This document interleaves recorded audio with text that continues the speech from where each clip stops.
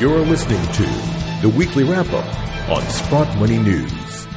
Well, hello again from Sprott Money News and SprottMoney.com. It's Friday the 13th of July, 2018. This is your Weekly Wrap-Up. I'm your host, Craig Hemke, and joining us today, as usual, is Eric Sprott himself. Eric, good morning.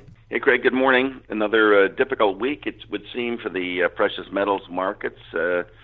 Some of the stocks we are involved with, not so much, but it could have been a lot better. No doubt about that, my friend. As we record here just before 9 a.m. on Friday, we are clinging to support. I think just about anybody could draw a trend line that begins at the bear market lows back in December 2015 and connect them with the lows of December 2016 and extend it on out. And it's about at 1240 is where you find that line, and that is right where we find price today. I don't know, Eric, do you put much stock in technicals like that? Does that mean much to you?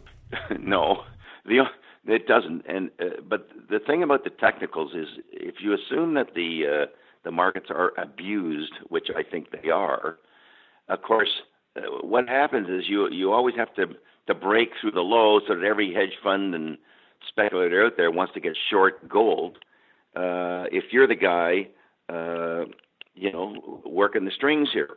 And, of course, it worked when it went up. It looked like it was breaking out, and all of a sudden it collapses. And I would suspect that, take it down below support. Everyone knows it's going down, and you get the flush. And, the rinse, wash, and repeat has been done again, and away we go. So I think that there's forces at work that don't allow the technicals to be a true representation of what's going to happen in the future.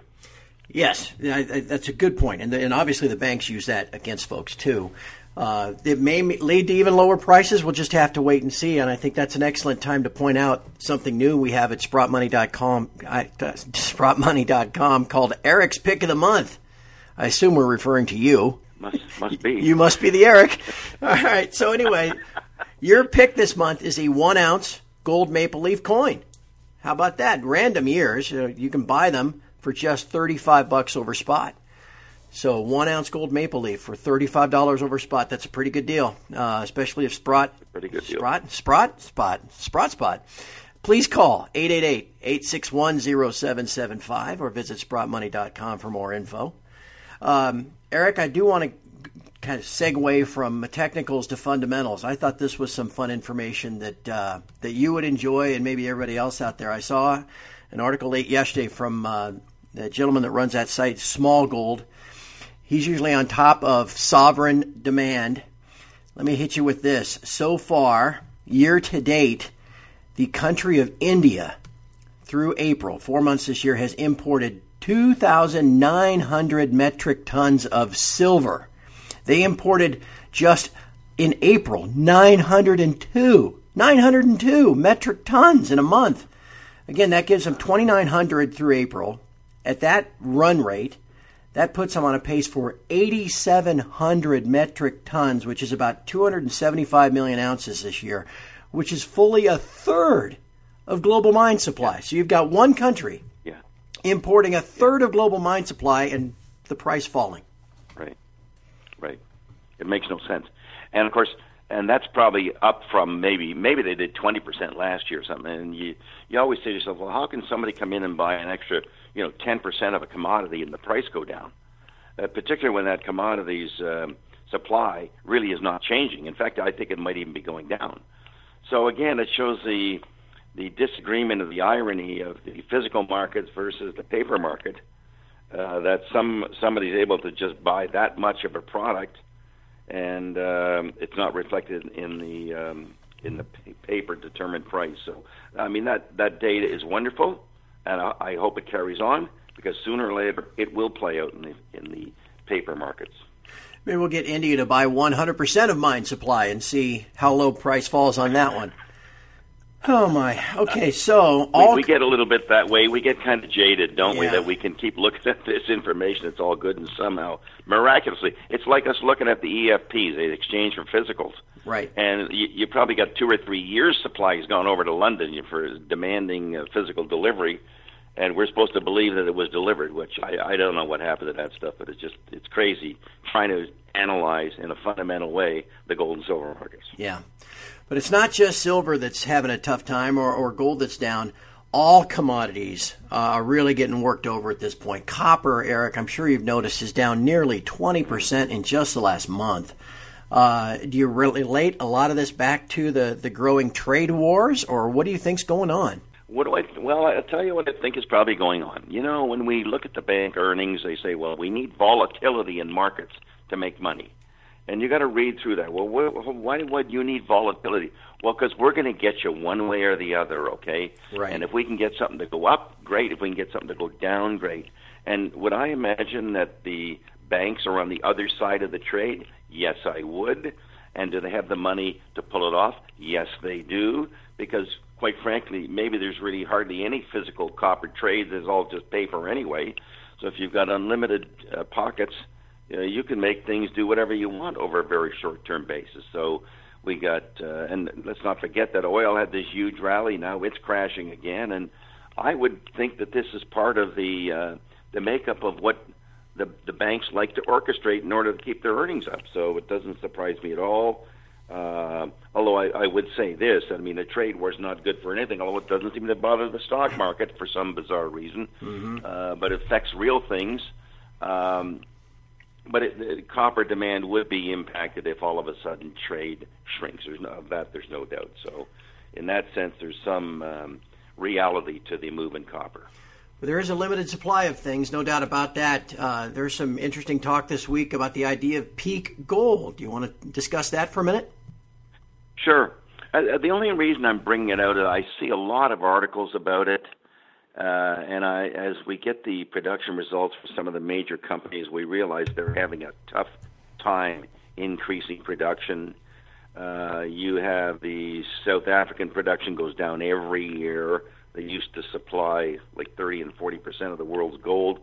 I think they're down to like 5% now. The unions are demanding great wage increases. Most of the companies producing gold in South Africa are losing money. So you may very well get a strike there, which would take more supply out. So I think it's becoming a bigger and bigger feature that the big companies are talking to this, because it's the big companies that are having a very difficult time increasing production. And there's been some great write-ups done on, we consume 80 million ounces of gold in a year, but we don't find 80 million ounces of gold in a year. The big discoveries are long gone. We used to, back in 20 and 30 years ago, we used to find like a 50 million ounce deposit every year. We haven't found any. We don't find 30 million ounce deposits. We're having a tough time finding 10 million ounce deposits. So sooner or later, if you don't keep finding it, you're not going to be able to produce it. So I think there's some truth in the peak gold theory. Not that that would change the price in the paper markets, of course, because the paper markets are the paper markets. But I think when the day comes that the physical markets take over, we'll be in good shape. Yeah, as long as the banks still have the ability to create digital gold, all forms of synthetic gold and unallocated gold, I guess who needs to find the real thing, right? Well, maybe all the governments will outlaw gold ownership, right? You can do that again, sure. As Iran is trying to do, as their currency's depreciating quickly and everyone's trying to buy gold, and the next thing you know, the government says, well, you can't buy gold, Anyway, that could happen. Yeah, not that there's any historical precedent for something like that, that's for sure. Yeah, right.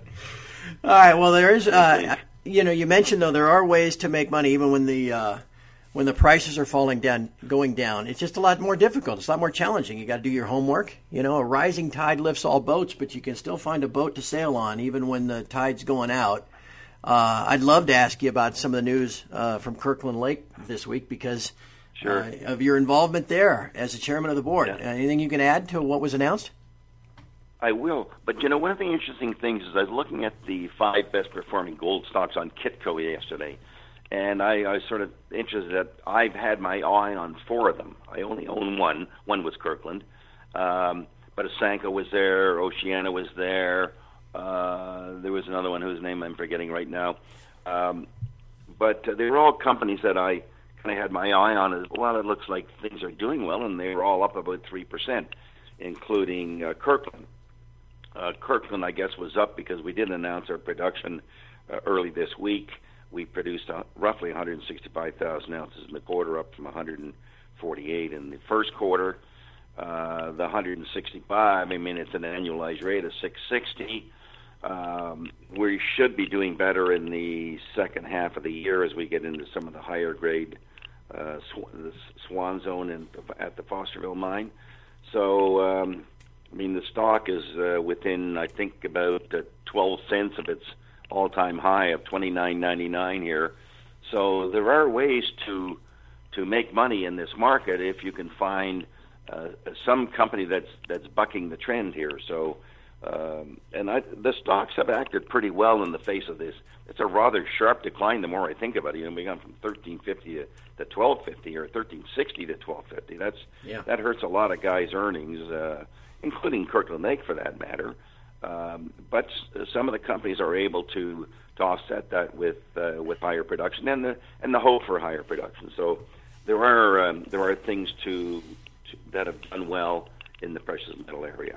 Yep, no doubt about it. And it's always good to buy low and sell high. We've certainly all had our opportunity the last few years to buy high, and now you've got an opportunity to add at what are really prices that are now down near the all-in production cost and that kind of thing. And to that end, sure, I've got one more offer for everybody before they leave Sprott Money. You want to stop by, look at the inventory we have there, because there is a Royal Canadian Mint 10-ounce silver bar.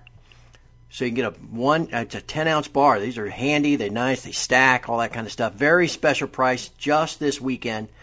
Visit SprottMoney.com or call 888-861-0775 for more details on this limited quantity offer. Eric, let's hope we have some better news to discuss next week, but for now, let's keep our fingers crossed that we can turn this ship around sometimes. Well, it's not all bad. I mean, there's some good things happening to some of the stocks, and it's unfortunate that gold and silver aren't making it very easy, but there's lots of reasons to think that could turn around. We've had the rinse cycle here, so let's hope it's about ready to end. Let's do it. All right, my friend, from here, I will give you the rest of the day off, and I hope you have a great weekend.